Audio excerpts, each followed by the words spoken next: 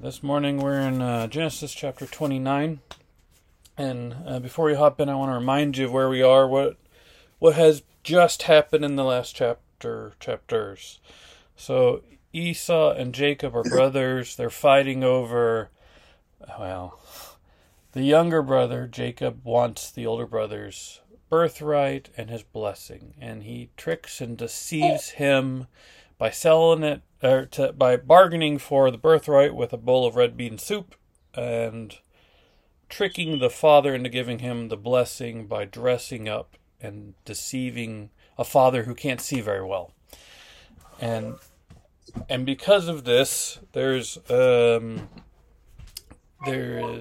division in the family, and there's division in the family before this, but the mom sends Jacob away because she's worried about her eldest son killing her youngest son. So he kind of flees. He doesn't seem like he has very much stuff with him. He sleeps with a stone as a pillow in the last chapter, and that's where Jacob, as he's fleeing, he goes through Bethel, and he has this vision of a ladder or staircase that goes up to heaven, and the angels are ascending and descending on this ladder, and God is standing at the top of the stairs, and God really gives Jacob the Abrahamic blessing, that he'll be a blessing to all nations, and that through him will the chosen seed be coming from. So we actually see like all this conniving and foolery and tricking people isn't going to supplant or change what God is already going to do. He's going to give him the blessing through himself. He doesn't need the father, Isaac, to give the blessing, although they treat the blessing like it's something that's limited, that he can't like give out, but we see God coming and giving the blessing that he really needs, the one true blessing that through him the line will be. And so he sets up the stone and he anoints it with oil and says, truly God is in this place. And he says, if you'll return me to my people, if you'll do these things, then I'll be your person. I'll give a tenth to you, and I'll worship you. And he makes this really great vow. Now, picking up here in chapter 29, as we're reading along, I want you to stop me when you hear about them thinking about God, praying to God, or when God's mentioned. Like, just stop me as we're reading through this next most of the chapter and say, oh, Jed, there's one. There's where they're consulting God. That's there it is. Just for fun, you can stop me. It's fine. You'll see. All right, so we're gonna do 29 1 through 8 to start off. So he's been through the wilderness. He doesn't seem like he's got a whole bunch of stuff, sleeping on rocks. And so finally we come to chapter 29. So Jacob went on his journey and came to the land of the people of the east. And he looked and saw a well in the field. And behold, there were 3 flocks of sheep lying by it. For out of that well they watered the flocks. A large stone was on the well's mouth. Now all the flocks would be gathered there, and they would roll the stone from the well's mouth, water the sheep, and put the stone back in its place on the well's mouth. And Jacob said to them, my brethren, where are you from? And they said, we are from Haran. Then he said to them, do you know Laban, the son of Nahor? And they said, we know him. So he said to them, is he well? And they said, he is well. And look, his daughter Rachel is coming with the sheep. Then he said, look, it is still high day. It is not time for the cattle to be gathered together. Water the sheep and go and feed them. But they said, we cannot until all the flocks are gathered together, and they have rolled the stone from the well's mouth. Then we will water the sheep. So there's just a little background information here. Jacob comes to this area of this well, and he sees these 3, I guess, separate flocks, because he can tell that there's 3 flocks separated, and there are herdsmen, sheep keepers, milling around. So he goes and talks to them. And he says, it's like the middle of the day. What are you doing lounging around here? Why don't you water them and go on? And apparently this stone is a big stone, is what we understand, that it's covering the well of this giant hole, and it's going to take a couple people to move it, is the implications that we have here in the story. And the Lord has led him and blessed him to come right to the area, as far as we understand, that where he's going to meet people of his family. So he runs into people that are from Haran, which is the same place that Laban is from, where Jacob's mother is from. Just a real quick note: Nahor is not the father of Laban. He's the grandfather. He's from the family line of Nahor, because there's a person between Laban and Nahor. It's just one of those things that the Bible does. Like, here's this big family member like Abraham. Well, I'm the son of Abraham. Well, he's not your father. He's your father's father or something. It's just something that the Hebrews will identify with, these big names. So I just want to point out that some people may be like, oh, there's a contradiction. That's not his son. But they do it often enough that you're like, well, it's more important that that's the family line that they're coming from. And he says, oh, look, here's the daughter Rachel coming. Yeah, and so they're waiting for everyone to gather so they can roll the stone aside. And I make this point because as we move on, now this is verse 9. Now while he was still speaking with them, Rachel came with her father's sheep, for she was a shepherdess. And it came to pass, when Jacob saw Rachel, the daughter of Laban, his mother's brother, and the sheep of Laban, his mother's brother, that Jacob went near and rolled the stone from the well's mouth, and watered the flock of Laban, his mother's brother. Then Jacob kissed Rachel, and lifted up his voice and wept. And Jacob told Rachel that he was her father's relative, and that he was Rebekah's son. So she ran and told her father. Then it came to pass, when Laban heard the report about Jacob his sister's son, that he ran to meet him, and embraced him, and kissed him, and brought him into the house. So he told Laban all these things, and Laban said to him, surely you are my bone and my flesh. And he stayed with him for a month. Now, no one stopped me yet, because apparently the Lord no one's gone seeking the Lord, and no one has asked anything of the Lord, and we just don't have him here in the story yet. He's working in the background, making several things happen, but we don't see people pursuing the Lord or asking him what we should do or how we should do it. So it's interesting here that it says that Jacob went near and rolled the stone from the well's mouth. So we see Jacob is maybe exceptionally strong, but he's also like showing off, like, oh, here comes Rachel, this beautiful girl, and he goes to show off. He strong arms that big stone off the well, and then he feeds the sheep of her flock. So he's going above and beyond to serve this young girl specifically, not any of the other shepherds, not any other people that are there. It seems like he's showing off. And then he has this kind of like, he kisses her. There's not very often that we read about a man kissing a woman in the Bible, but here's one of them. Then Jacob kissed Rachel and lifted up his voice and wept. And Jacob, and so they had found each other. The relatives, his mother's family, and where he was supposed to be going. And so God had led him here, and his journey has come to an end. And he stays with them for a month. And remember, it was supposed to be just for a few days that Rebekah would send for him after a few days when her brother's anger subsided. Esau's anger got less. And he's there a month, and we don't hear anything back from the family. We don't hear anything from Isaac or Rebekah or Esau. So the story just kind of like cuts away, and we're now just focusing on Jacob. Keep going. Verse 15. Then Laban said to Jacob, because you are my relative, should you therefore serve me for nothing? He's been there a month, remember. Tell me what should be your wages be. Now Laban had 2 daughters. The name of the elder was Leah, and the name of the younger was Rachel. Leah's eyes were delicate, but Rachel was beautiful of form and appearance. Now Jacob loved Rachel, so he said, I will serve you 7 years for Rachel, your younger daughter. And Laban said, it is better that I give her to you than that I should give her to another man. Stay with me. So Jacob served 7 years for Rachel, and they seemed only a few days to him because of the love he had for her. Pause there.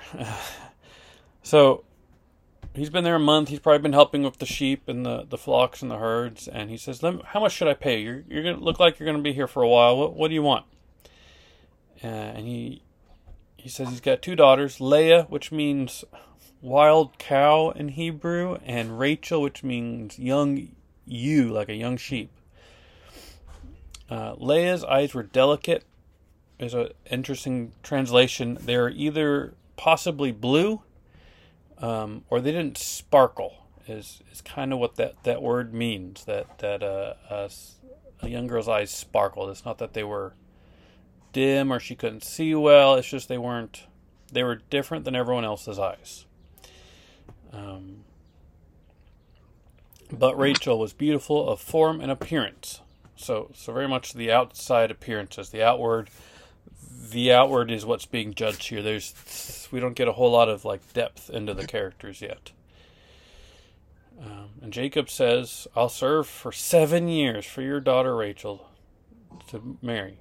Usually, traditionally in the time, you would pay a dowry. You'd pay some sort of money, sheep, tent, clothes, something of value to the father as a dowry for the girl. And he didn't have anything as far as we can tell. So it seems like he's trying to bargain 7 years of service for basically free for his younger daughter Rachel. And Laban says, yeah, that sounds great. Let's do that. And because of Jacob's love, he served 7 years for Rachel. No big deal. Just a few days to him because he loved her so much. He had that honeymoon stage of meeting a girl, and it just was no big deal, no problem. Have we heard about God yet? Has anyone gone seeking God yet? No. It's funny. It's funny how this works. All right, so verse 21. Then Jacob said to Laban, "Give me my wife, for my days are fulfilled, that I may go in to her." And Laban gathered together all the men of the place and made a feast. Now it came to pass in the evening that he took Leah his daughter and brought her to Jacob. Remember, he's trying to marry Rachel, and Laban brings Leah his daughter and brought her to Jacob. And he went in to her. And Laban gave his maid Zilpah to his daughter Leah as a maid. So it came to pass in the morning that, behold, it was Leah. And he said to Laban, "What is this you have done to me? Was it not for Rachel that I served you? Why then have you deceived me?" And Laban said, "It must not be done so in our country, to give the younger before the firstborn. Fulfill her week, and we will give you this one also for the service which you will serve with me still another 7 years." Then Jacob did so and fulfilled her week. So he gave him his daughter Rachel as a wife also. And Laban gave his maid Bilhah to his daughter Rachel as a maid. Then Jacob also went into Rachel, and he also loved Rachel more than Leah, and he served with Laban still another 7 years. So here's a funny thing. So it starts off with like, "Give me my wife. My 7 years are fulfilled. Like it's time that I got married to Rachel. I've been working for 7 years. It's time. Can I have her, please?" And he says, sure. So they gather a feast, and it's the custom of that time, that era, and to have a feast for the wedding for like 7 days. They have a huge wedding feast. And so the first night, the festivities are going, and they go in together. It says, the translation says that she was heavily veiled, so she had like these things in front of her face, so you couldn't tell who it was. And the darkness of the tent apparently didn't shed enough light for him to figure out who it was before the morning. And here we have deception upon deception, because there are so many questions that come up, like where was Rachel? Was this not her wedding? Wasn't it started for? Was she being physically detained somewhere? Like what happened to her? How did Jacob really not know that Leah was not the same person as Rachel, whom he loved? But we really don't see him complaining at all. Like, there's no outbursts of anger. There's no like, I'll get revenge. Jacob seems pretty like, okay, fine. But how much he must be reminded of the trickery that Jacob pulled on his father, who couldn't see well. He was not veiled, but he had put on the goat skin on his arms and on the back of his neck, and put on his brother's best clothing, or the smelliest clothing, and went in to deceive his father to get the blessing. And we don't see them then or now consulting the Lord. We don't see them pursuing truth and honor. We see them doing things by their own flesh.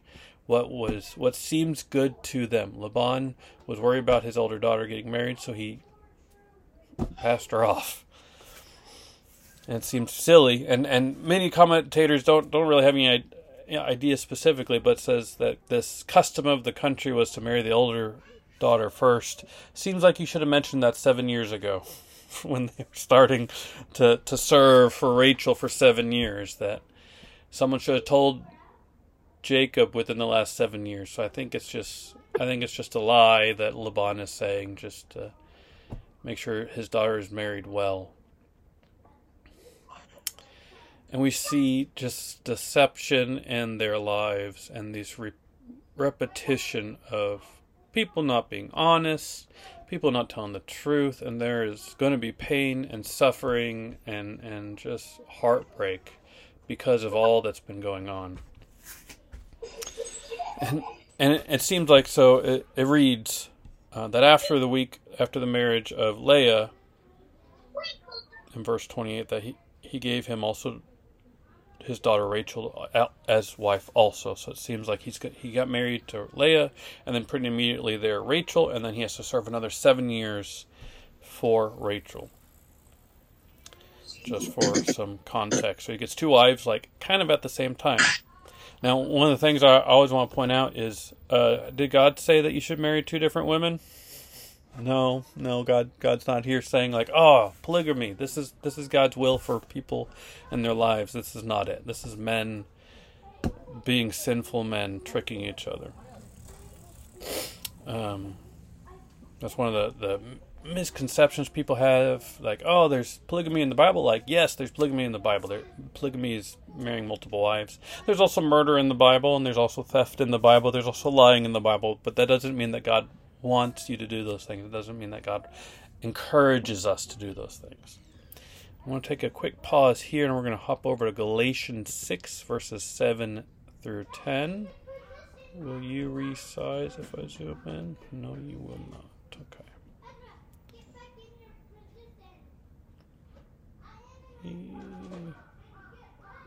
So Galatians 6, 7, 10. So as we see all this deception, as we see all these lies, as we see all this stuff, I can't help but think of this passage here. Galatians 6, 7 through 10.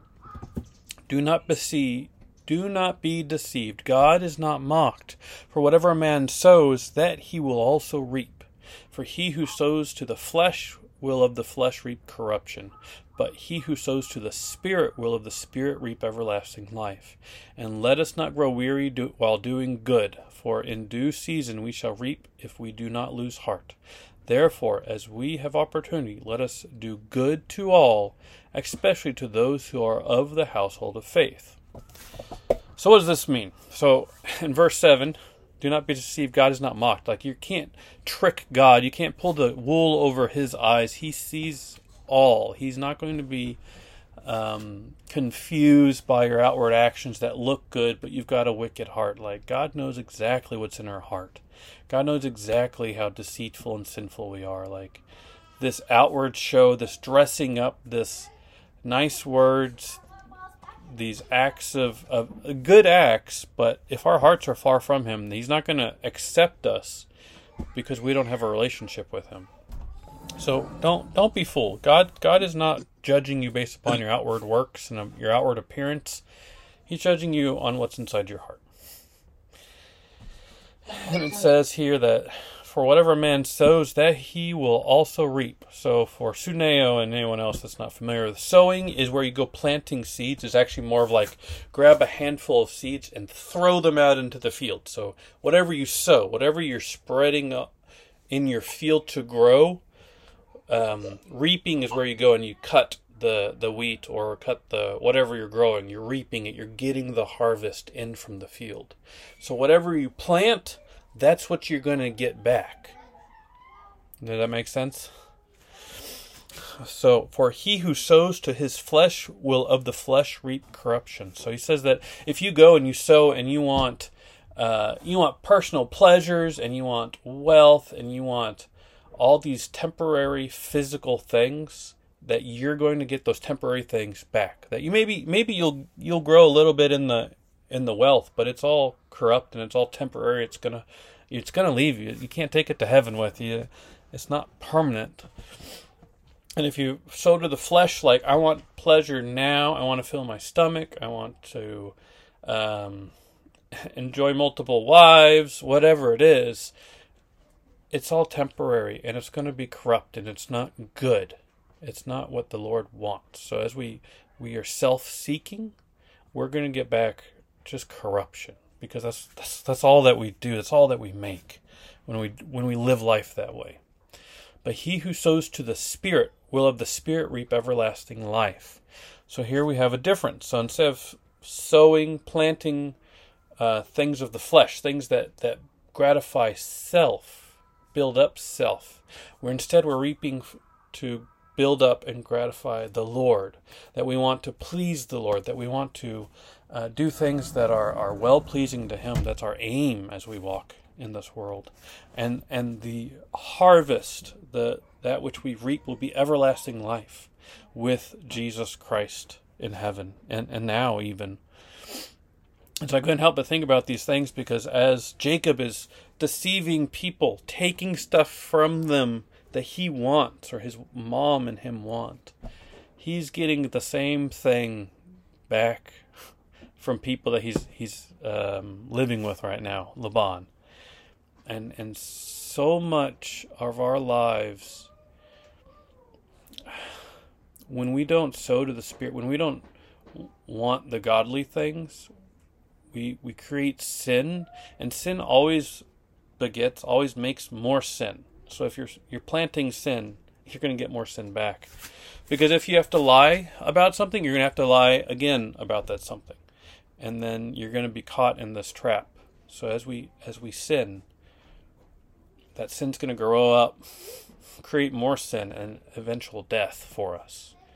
So we need to be very careful what we're planting, what we're sowing. So instead of trying to build up self, we need to build up our witness for the Lord, that we need to tell people about a wonderful God that died for us, that died for our sins. And we need to be reaping in the things that He loves, that is love, peace, and mercy. Like those are some of the heart characteristics of God. Those are the attributes that we want to share with others. And if we sow peace with other people, if we try to make peace with other people, but by building them up, we're going to get more peace back. It's just most of the time, it's how it's going to work, because as we're being forgiving and kind and loving to people, even if they hate us, even if they don't like us, even if they're against Jesus, they're still going to see us in our good works, and they won't have anything to say bad about us, even though they'll want to. And so we need to be very careful that we're planting the things of the Lord. It says, and let us not grow weary while doing good, because that's what we'll be doing if we're walking with the Lord. For in due season we shall reap if we do not lose heart. So we just need to continue sowing. We need to continue planting these things. Don't give up. Don't be like, well, I tried to be nice and they still were mean to me. It's okay. They nailed our Savior, the most perfect person to ever walk the earth, to a cross because He was good and kind and healed people. It's okay. And Jesus warns us that that's going to happen to His followers. So don't lose heart. Just continue to sow that of the Spirit. And therefore, as we have opportunity, let's do good to all. Do good to all. And especially to those who are of the household of faith. I want to focus here on the all, not just of the household of faith. So many times I catch people that are like, oh, but I want to only be good and kind and forgiving to other Christians because they're supposedly supposed to be good and kind and forgiving to me. And then I'll deal differently with the world outside, and it's not what the scripture says, that we need to be good and kind to all people, and that we need to share with them, forgive them, love them as God has loved us. And so many times people want to keep that from unbelievers because they'll mock us and they'll hate us and they'll persecute us, and yes, they will, but that's okay. That's what they're going to do. We need to be obedient to the Lord and show that love to them. But I also have to caution, because some people are not kind and loving and forgiving to those that are believers as well. And they hold back doing good or loving. And possibly they think, oh, they're Christians, they're going to forgive me no matter how much I sin against them, so I'll just continue to sin. Or I don't know what their thought process is, but ideally they're walking in the wrong when they withhold that goodness from other believers. And so for us today, don't walk as Jacob and Laban walked, where I want. We need to be seeking the Lord and see what He has to say, because we know the truth. We know what's going to happen. We know what the judgment is based upon. It's based upon our faith. And there's no one or nothing that can keep us from having faith in God.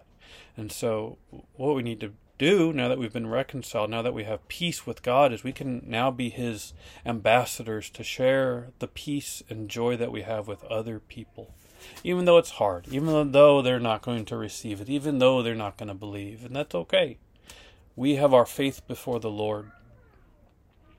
And that's it. That's all that He asks us to do, have faith for Him. And as we're doing that, as we're being obedient to Him, He'll bless us. And we don't do it for the blessings. We do it just because of what Jesus has already done for us. So I'm so thankful to serve a wonderful God that asks me to do things that I really want to do. Like, my spirit wants to do it, but my flesh doesn't want to do, because my flesh still wants me to do the selfish things, the things that take from other people. But God's now, because I believe I have a spirit of Him living within me, it's fighting against that spirit of the flesh. It's helping enable me to walk more like Jesus Christ would have walked. And without faith, without that first step of saying, I believe and I repent of those things I've done, Lord God, forgive me. Without doing that, we're still lost in our sin. We're still walking in darkness, and we need to repent of our sin. Even from when we start believing to the last day, right before we die, we need to repent of the sin, because we're still sinning. We're still doing things against other people. As much as we try not to, we're still going to sin, because it starts in our hearts. So, Lord God, thank You for this day You've given us. Thank You for the time that we get to look at people sinning, not seeking You, Lord God, and how much of an example that we can learn from people's bad example that You have here recorded in the Bible. As humans are not the hero of the story. You are, Lord God. You're the hero of the story, Lord. Help us to seek You and pursue You, Lord God. Help us to reap what we sow. And Lord God, help us sow to the Spirit. Help us to walk according to Your will and Your Spirit, and not like the rest of the world walks, because what the rest of the world has to offer is temporary and corrupt and awful. But You offer such good things like love and forgiveness and peace and joy. Lord, I praise You for that. Please continue to walk with us, lead us and guide us every day. In Jesus' name I pray. Amen.